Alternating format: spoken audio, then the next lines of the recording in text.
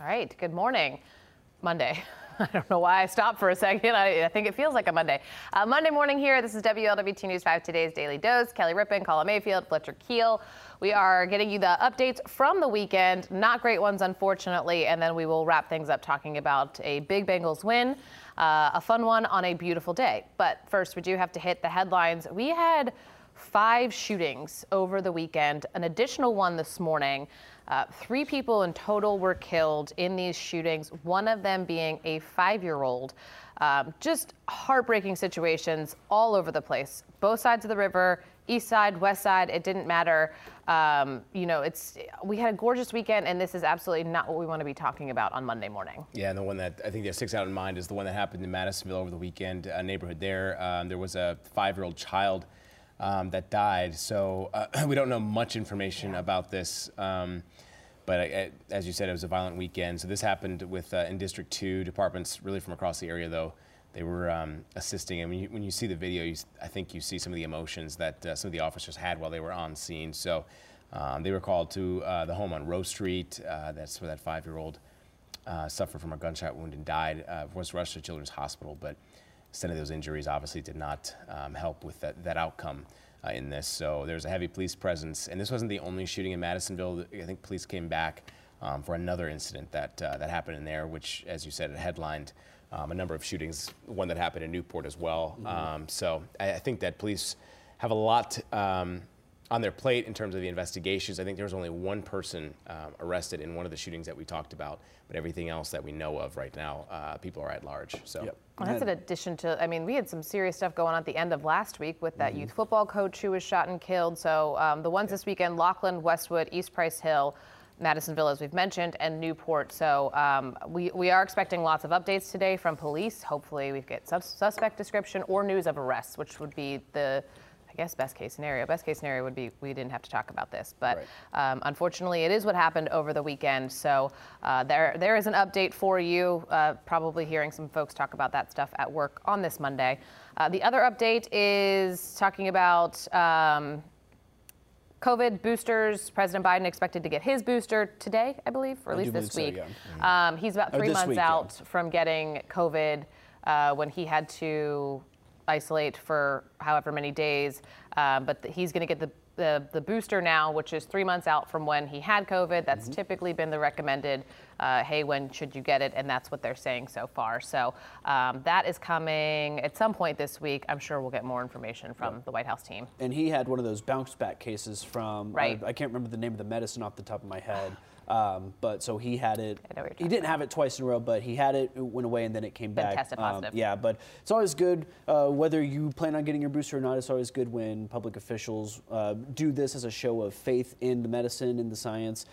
So yeah, we'll have coverage for that for you when it comes, and that's on the heels of some news out of Pfizer that they're going to actually start charging for the COVID vaccine once their contract with the government runs out. I believe that will end at the end of this year, so the beginning of 2023, and potentially moving forward unless another contract is signed. I'd imagine that those will be charged, and I believe it'll be about $100 if you're gonna get one from here on out. And I think we knew this was coming once the government said that they weren't going to purchase additional vaccines. So right now, if you have private insurance or marketplace insurance, they believe this will be covered fully.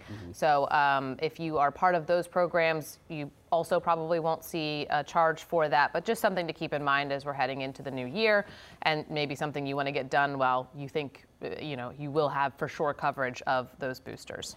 And then obviously switching gears to the Bengals game, we had Superman Sammy, who we met obviously last year, and talked to him about the improbable Bengals run to the Super Bowl, and watching that run a lot from the hospital in some sense. But he's had a remarkable recovery after having a heart transplant.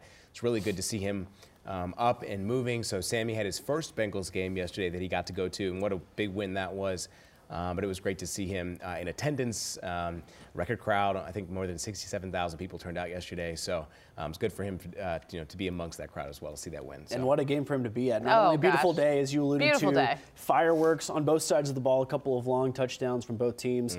35-17, the Bengals win. I was at the game. I was calling you were as well. I was thinking about it afterwards. It was a game that was like, man, that should have been a lot worse than 35-17. But at the same time, at times felt a lot closer than that too. So I guess that means that was just the right score. Maybe for you Falcons fans. Maybe it felt a little closer for you Falcons fans. Those final 3 minutes of the second half was enough to sustain me to have a good day. Yeah, so it was a good win. Bengals got, they're an interesting part of their schedule. They'll have a Monday night matchup with Cleveland come next week, 8:15, and then after that they're going to be playing Carolina at home. So they've got to win these next 2 games at least to look sitting pretty at top of the AFC North. We're going to get a check of our local forecast, though, here at home with Randy Rico in the next few moments here.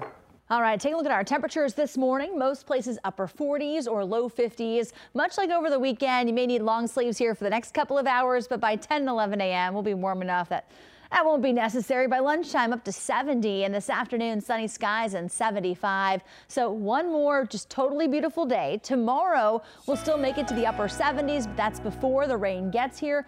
On Tuesday, we could see an isolated storm after about 2 p.m., but most of the rain comes in after the sun goes down.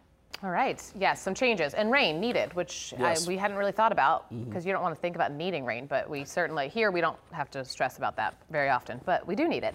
Gotta be honest, didn't see a single down of this game. Bearcats also won, but it was a close game, and they're up in the rankings a little bit. Yeah, moved up 1 spot in the AP poll from 21 to 20. 6 straight wins that Arkansas lost is looking a bit more disappointing as Arkansas looks a bit more disappointing. But you knew that we were talking even before, and you wish they kind of opened against someone else to get their footing with a bunch of new pieces, especially on the offense. But yeah, SMU made it interesting at the end, scored 13 fourth quarter points shutting out the Bearcats, but they were able to make a goal line stand. 29-27? Yeah, 29-27. Again, get their 6th win of the season, move to 3-0 in AAC play. Makes Luke Fickell the most winning coach that's right. in Cincinnati in UC history. And it looks like we're on a collision course for UC to have another ranked matchup if Tulane keeps winning as well. So that's kind of like last year where you were looking at what everything was Houston going. We were watching it was Houston especially after the Notre Dame win. So kind of a similar scenario.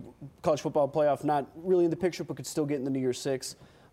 So it's kind of playing the long game. Win each week, of course, but keep on doing what they're doing for the Bearcats. Yeah, that'd be fun. I mean, bowl games sometimes are more fun, less stress. You're all right, I can go and have a great time, and they're here, and it's fun to watch, but also don't have to worry about every. Sometimes that early week loss can be disappointing, and then you're like, oh, I had that loss shift my perspective, and we've won 11 games, and we're since then, right.